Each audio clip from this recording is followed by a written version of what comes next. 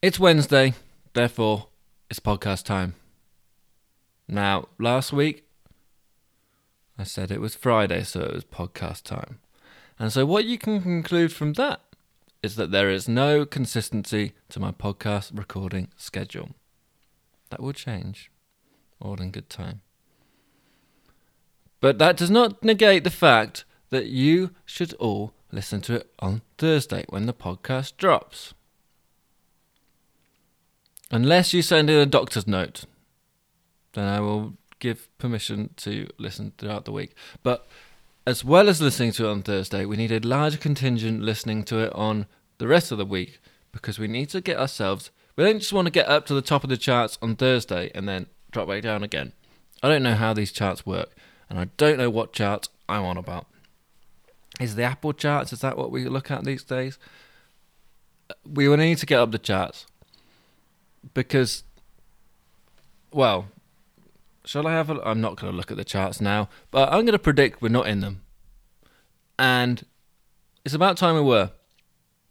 Top 100. Okay?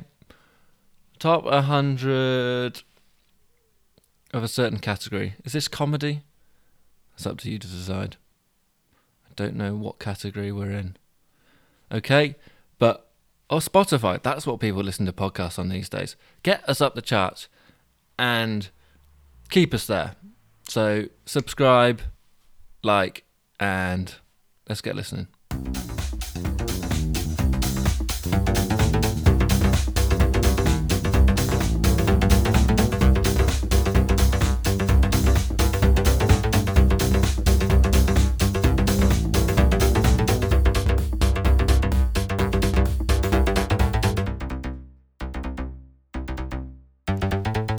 I'm Alex Boone, and this is the Boondoggle Podcast.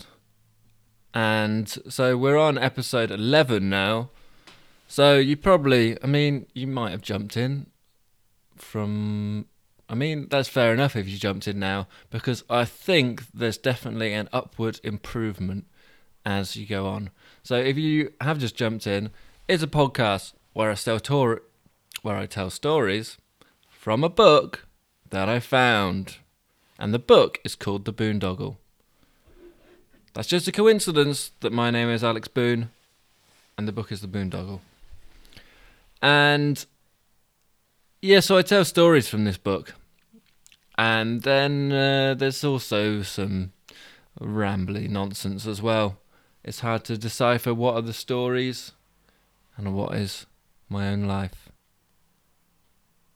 But that doesn't matter, okay? All that matters is that for half an hour a week, I'm entertained and you're entertained. Sometimes it feels like the first thing comes first. And a lot of people may disagree that the performer, am I a performer? That the performer's entertainment should come first. But in this case, it does. Or does it? I don't know. Right. I'm drinking a cup of tea and it's 7 p.m. And in this day and age, caffeine past 7 p.m. is a nightmare. Well, many young folk would ridicule my carefree attitude to caffeine. They'll say I'm be up all night. But then adults who are 50, 60 years old, they'll have a coffee at 9 p.m. And they say us young folk don't know how to party anymore. And that is confirmation proof right there. Okay. Shall I apologise? Right. In advancement of my cancellation, is that the right phrase? I don't know.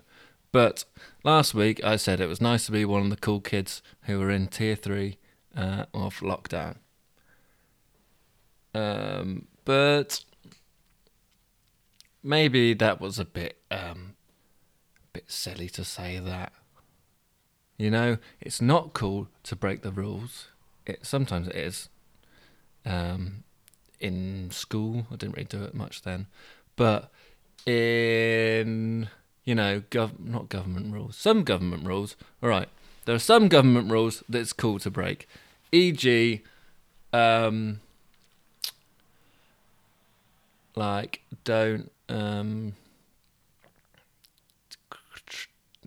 just don't go in the Buckingham Palace.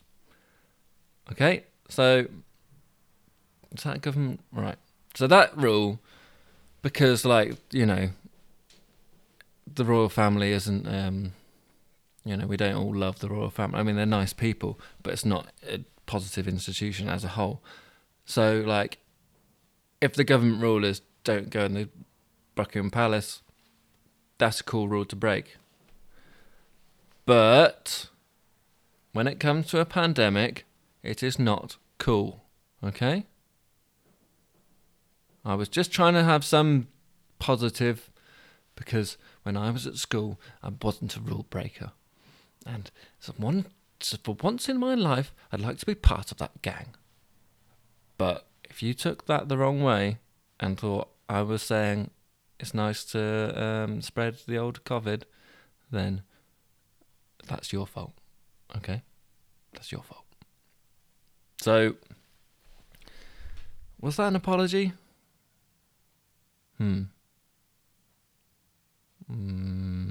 That'll do. If it needs an apology. Right. Either way, I'm not cancelled. Alright. So I'm recording this on Bonfire Night. Am I? 5th of November? Is this the 5th? Remember? The 5th of November. Is this the 5th? No, it's the 4th. But people are celebrating tonight. Yeah. So now we're in lockdown again. This is an awful cyclical nature, because the first series of this podcast, we're in lockdown. Second series, we're in lockdown. You could almost think it's something I do just to entertain myself. But it's not. I do it for you, the listeners. Okay? So, let us continue. I'm really hot. I'm in the podcast jacket, the nice pink podcast jacket, and it's hot. Okay, let's begin. Story 1. And this one is called The London Way. And this is another story from our friend, Toby McNaughty. When a man loves a woman he's seen on TV, it's a love that keeps him wedged in his own city. Now Toby McNaughty will track her down on a quest to find if true love knows no bounds. If you remember last week, Toby, he got the lorry down to Enfield with Flanagan. If I have any Irish listeners who are not happy with my Irish accent, then I apologise. But I'm doing my best for everyone. You know, you've got to have multicultural people in your stories. So I'm just doing my best. All right. So yeah, Toby got the lorry down to London with a bloke called Flanagan. And Flanagan was also a wedged man, meaning he had bloody hefty legs, because he had a Lovely Life subscription as well. And his little AI bloke, well, that's the thing. It was a bloke. And it was called Winston. And he didn't know he was attracted to men. But turns out he was, because the Lovely Life algorithm decided he was. Well, they didn't decide he was. They knew, because they know enough about him. All right, so this story is called The London Way. It was now 7 a.m, and the people of London were rising from their slumber. Toby eyed the shops. This land was alien to him. In his 40 years of life on earth, 39 had been spent in Yorkshire. He spent a year in Manchester at the age of 21, but the culture shock sent him back to Yorkshire pretty swiftly. But this land of London was something else entirely. Cockfosters? He shouted as he saw the name of the local newsagent. Fucking Irish bastards dropped me off in some filthy old village. No, thank you, sir. Jennifer is certainly not in Cockfosters. I don't know what he gets up to in his spare time, but I do not want a part of it. He pulled up his top and read the writing engraved on his chest. Shoreditch, London. In Cockfosters. Bloody hell. Who does he take me for?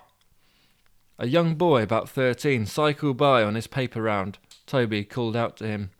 Oi, you, lad. Get hell is Shoreditch. Not from where, dear, are ya? No, so he's a young boy, therefore high-pitched voice. Alright, geez, leave it and I'll tell you where you won't be going. Fair enough, lad, I'll leave this shit all alone. So get a tube south, Piccadilly line of King's Cross. Get hell, not again. Hold on, lad. He pulled the knife from his rucksack and raised his top to begin engraving once again. The boy saw the disaster of a torso and recoiled. Oh, mate, leave it out. I got a pen. He chucked the pen to Toby, who wrote down the instructions. Piccadilly to King's Cross. Yep, next. I don't know, mate. There's someone you get here. Bloody hell, great help you are, he said, pocketing the pen without the boy noticing. He found himself at the tube station watching the swarms of people channeling through the turnstiles. They would tap their card onto the yellow pad and the turnstile would open. Toby had no money, however. That's why he was in this mess in the first place. If he had money, he would have stayed at home and listened to the sweet, sweet tones of Jennifer. He also would have bought another rucksack full of useless crap at her request. A group of youths lurked by the turnstiles, lingering suspiciously. Toby watched as one followed a suited man through the turnstile, tucking himself right against him as the bar span around and not paying a thing. Oh, bloody hell, that's the way of legs. But as he looked at his own legs, he realised he had no chance tucking himself in behind a businessman. He needed a smaller target.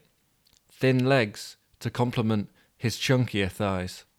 A group of teenagers in school uniform passed by, heading for the turnstile. Getting perfect, he said as he spotted the thinnest of the group. No problem squeezing behind her. She was about 16, her tie short and chunky, and her top button undone. Toby followed her towards the turnstile. She tapped her card and went forward. He hesitated, losing his nerve. Oh, bloody hell, he belched. He looked back, but the swarms of people were coming behind him, so he had to move. He moved forward into the turnstile. It jammed. He and the teenager were stuck in the turnstile. Right, so this is a young girl. Mate, what the fuck do you think you're doing? Oh, wedged again! I'm wedged again! He shouted to the ceiling. He panicked and wiggled himself about, but onlookers looked on aghast. It's me legs, you have to understand. A security guard was making his way towards them from behind. Toby was locked in a cage of his own making. He wiggled more. He broke free, falling on top of the girl in front. He pulled himself up and got going. Legs, ahoy! He shuffled his legs across the linoleum floor, wiggling his hips as he did so. The security guard leapt the barriers and went after him. Come on, legs, you're not meatbags, you're perfect specimens of glory. He legged it as fast as he could, but the security guard was quick. He certainly had not spent a significant amount of time wedged in a sofa. As he neared the escalator, Toby lost his footing. He stumbled, crashing onto the banister, catapulting him downwards. Bloody fucking hell! Head first he went, like a skeleton Bob champion. He flew off the edge of the banister and straight into the open doors of the awaiting train. He regained his composure to see the doors closing just in the security guard's face. Then he relaxed. Bloody hell. Anyone got any munch? I'm hungry.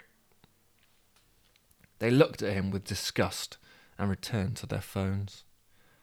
Toby remained on the floor until he heard the announcement, "King's Cross Station, please mind the gap." Come on, legs, this is us. But before he could get up, he was trampled by the mass exodus from the carriage. He huffed, accepting this was the London way, then heaved himself off the carriage just in time. But leaving the underground required the same system as entering. The dreaded turnstile. Toby McNaughty saw it and readied himself. Right, legs, it's about confidence. You're not meat bags, you've proved that. It's confidence and timing. You could fit behind adult man in that turnstile. I bloody know it. He psyched himself up, looked around and marched forwards. He spotted the perfect target. A suited adult man. No scandal likely here.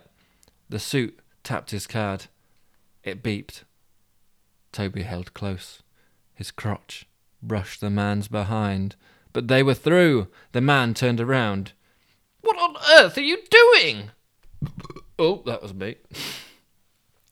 That's happened now, lad. On you go, said Toby, with the confidence of an unplucked chicken, and on he went. Anywhere he looked, there was food.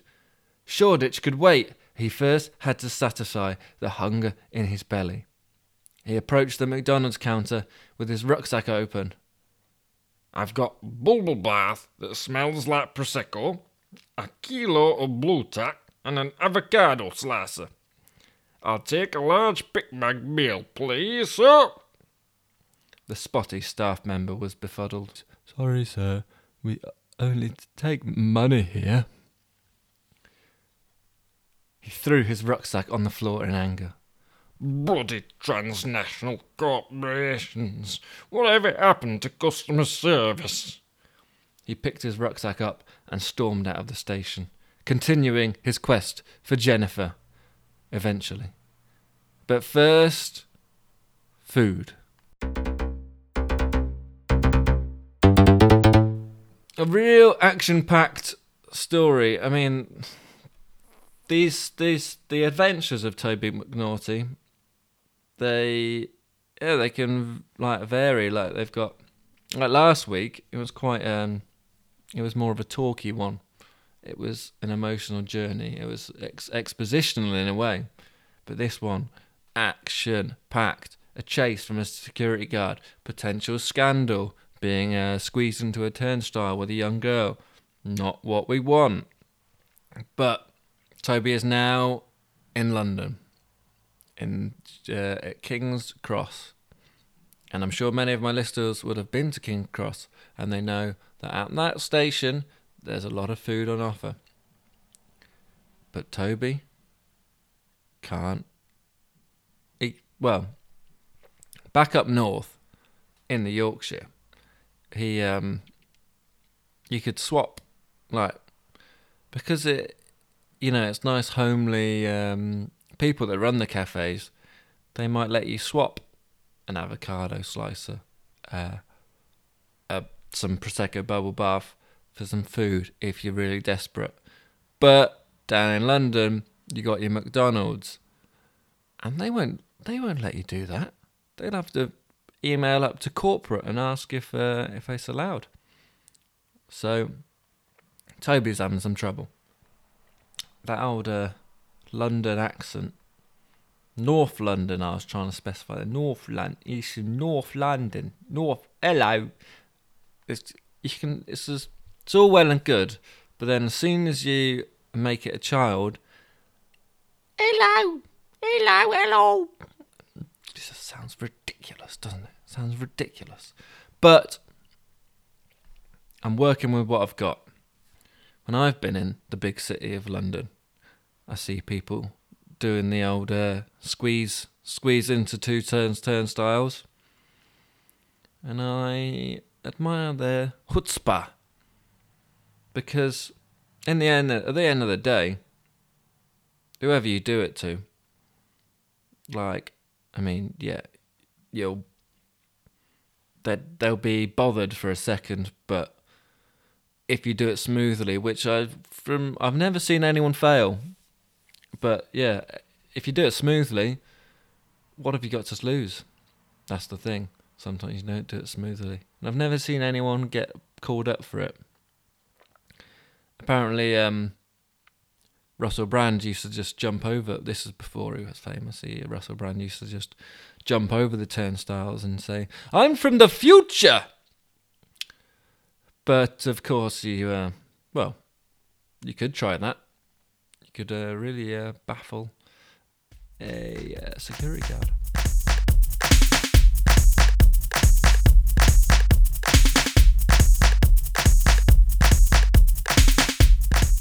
Fans of the first series may be feeling like they're missing a bit of old Debbie Snuggles.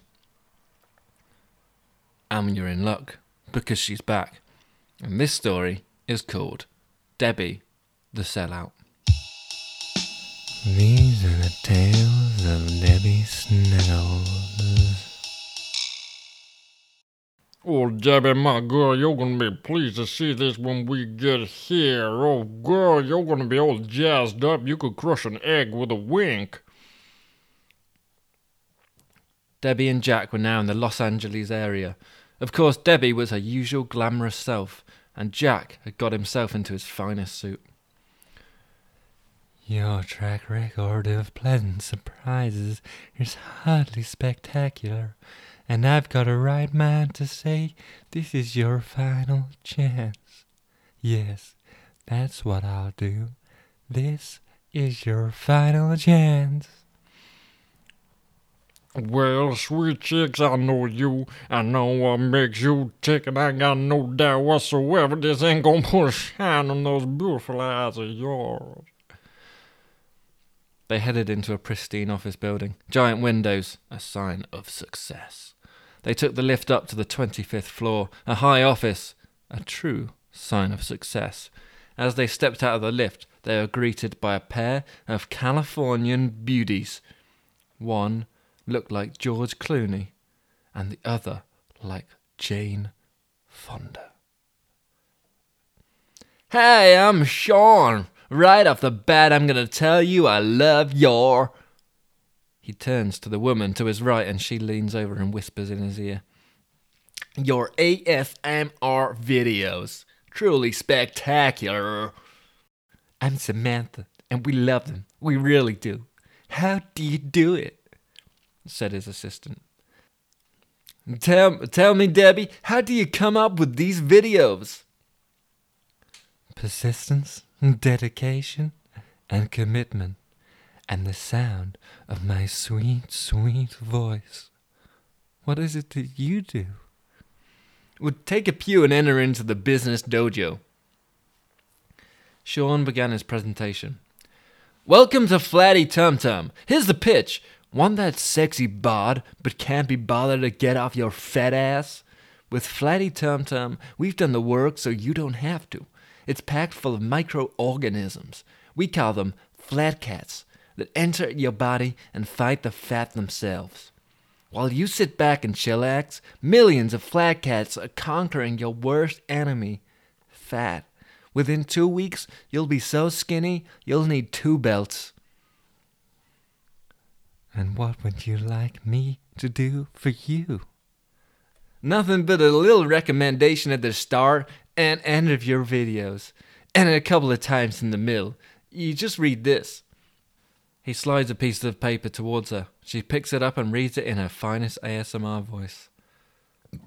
Ooh. Out with the fatty bum bum. In with the flatty tum tum. Debbie turned to Jack with a look of complete bafflement. You think this is something I'd appreciate, Jack? You don't know me at all. But I've seen that body of yours. Oh, Mama, that's a Hollywood bod.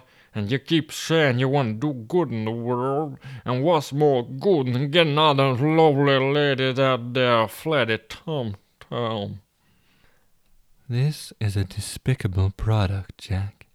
The kind of attitude this encourages is frankly obscene, and I resent the fact that you'd think I, of all people, would be impressed. Jack, Sean, and Samantha were dumbstruck by her reaction. Do you have any idea how hard I worked for this? She leapt up and slapped her six-pack and then clenched her buttocks. This took a strict regime. 5 hours a day, 5 days a week, for 5 weeks. I did not resort to some magic drink for my beauty. Hard work gets a body like mine. I can't believe a thing like that even works. Miss Snuggles, the only obscene thing about this product is how much weight you'll lose, said Sean. This is a load of nonsense, and I won't be hearing any more of it. Jack, this was your last chance, and it looks like you've blown it. She got up and headed for the door in a right huff. Jack leapt off his chair and grabbed her by the hand. Oh, please, Debbie, it works, I promise you. Lord knows it. Do you want me to glug a couple of them shakes to get rid of that little tub of stuff around my thighs? Sean, Samantha, get this man some flatty tum-tum. I don't know if that's, said Samantha. Get me a couple of shakes, ma'am. My job's on the line. Obediently, they each filled up a cup of flatty tum-tum. It had a strange bluish hue to it, and it bubbled ominously. Jack looked at it with fear. That's the Flat Cats, said Sean. Jack lifted the cup to his mouth and downed it. His face was a sorry sight, pleading to the gods of agents everywhere that this was the right call. He finished it, then picked up the second cup, looking pitifully towards Debbie, showing her he was trying his best. But it wasn't a sharp idea at all, for as soon as the second cup was back on the table, Jack Dingle felt a rumble. He clutched his stomach and whimpered. Sean rushed to the door, led Jack through it, and pushed him straight into the bathroom, holding the door shut tightly. This wasn't his first rodeo. From within the bathroom, you could hear all manner of noises. It was as if there had been an earthquake at the whoopee cushion factory. Over the hubbub, Debbie shouted to Jack through the door. Jack Dingle, you've let yourself down, your agency down, and worst of all, you let your client down. You're fired, Mr. Dingle.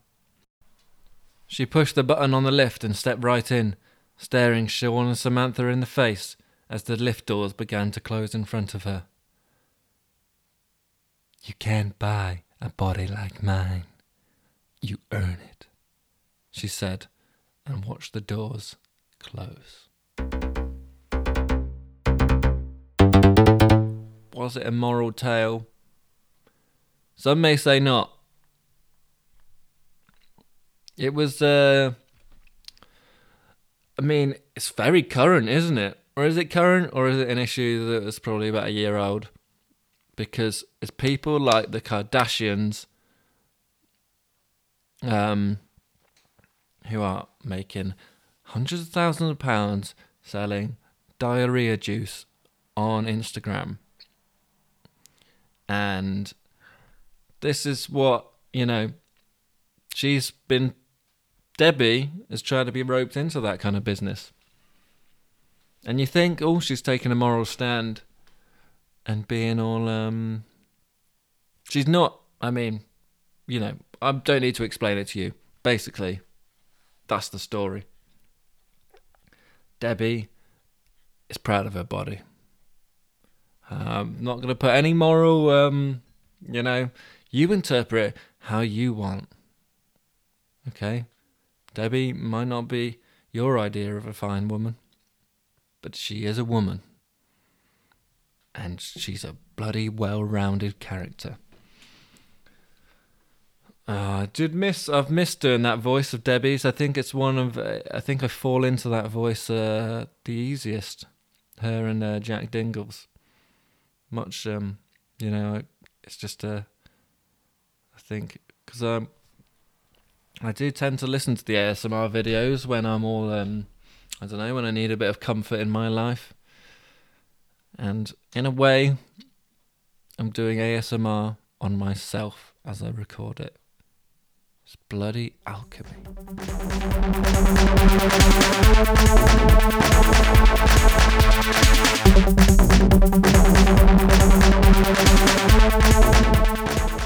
I'd like to end by discussing a man that many may know, many may not know. And this man is Ram Dass. So I've been reading his book, Be Here Now. Supposedly it's like basically the counterculture Bible of the hippies of the 70s, you know.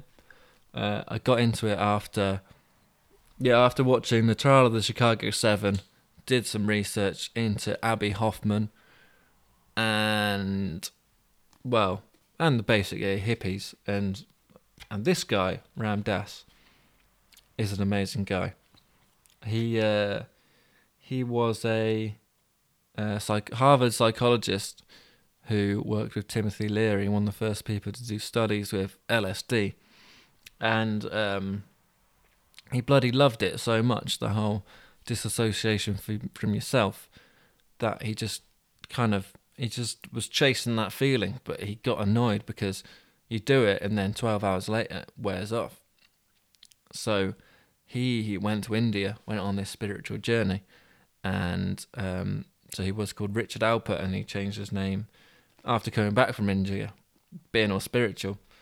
He changed his name to Ram Dass, which means something like lovely man or something like that. And he's written this book, which is like the first bit is a short kind of biography of how he got to this point, and then this middle section is written. It's like a kind of scripture in a way. It's written on like brown, like parchment paper, and it's got kind of like pictures and kind of wise spiritual words and stuff on like this page I've just randomly opened to. Says, "The chicken sees," and there's got a picture of a chicken. And it says, "When I met my guru who knew everything in my head, I realized that he knew everything in my head, whether I liked it or not. He knew it." So there's that. But then the end is a cookbook for a sacred life. And it's not just food. It's basically just, teaching you how you can live your spiritual life in regards to many things. But this bit really made me laugh. So I buy into this book and a lot of it, and it's pretty amazing. It's worth a read. But then this bit, so this chapter's about siddhis, which is I think it's basically saying that if you're a really enlightened being, if you're pretty spiritual, then you can have powers. Which, I mean, I don't know to what extent he means these powers work, but the whole point is that if you've got these powers, if you're enlightened enough to have these powers, then you wouldn't use them to enhance the ego. But he gives this example of a man who he's so enlightened he's gained these powers, but he's used his powers to enhance his own ego. And this power is, he says, as an example of a misuse of power, one sadhu lifts 100-pound bag of sand with his penis. Now, he just throws that out there. So it was the bit before.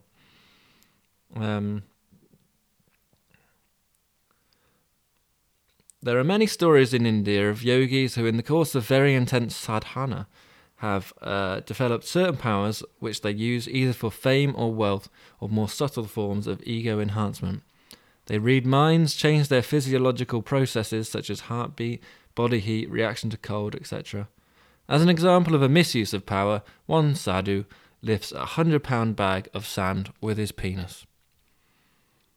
Now,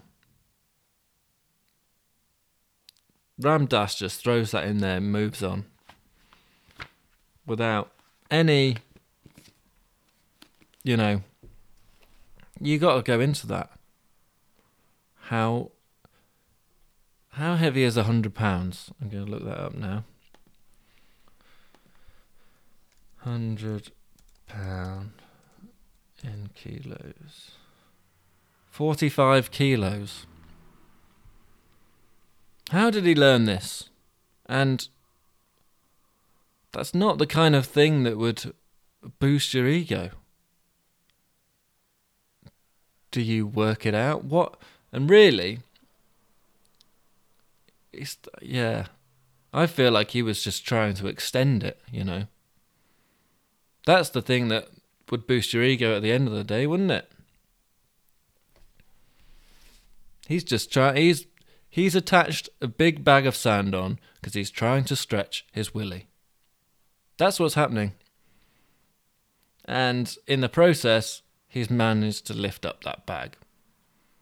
But people aren't saying, look at that man, he can lift a big bag of penis.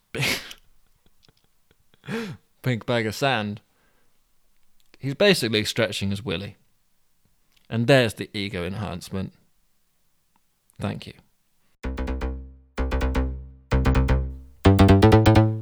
That's just a note to end on. So, yeah, last week I recommended The Trial of the Chicago 7. This week I recommend Be Here Now by Ram Dass. It's from the 1970s. And it's like square. So the middle bit, you turn the book around and you read it vertically. So he's mixing things up in that book. It's just worth check that out. Reigniting the whole hippie movement with this podcast.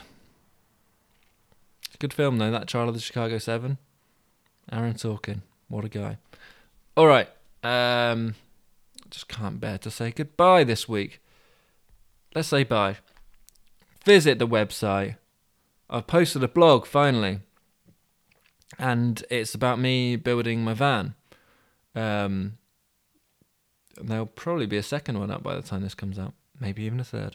Yeah, visit the website www.theboondoggle.co.uk, the Instagram, the Boondoggle Pod, the Twitter, Alex Boondoggle. I haven't really done any tweeting in a while, but give us a follow and maybe I'll start tweeting for you. Yeah, that's all I've got to say for this week. See you later, boondoggers, and keep on boondogging. Goodbye.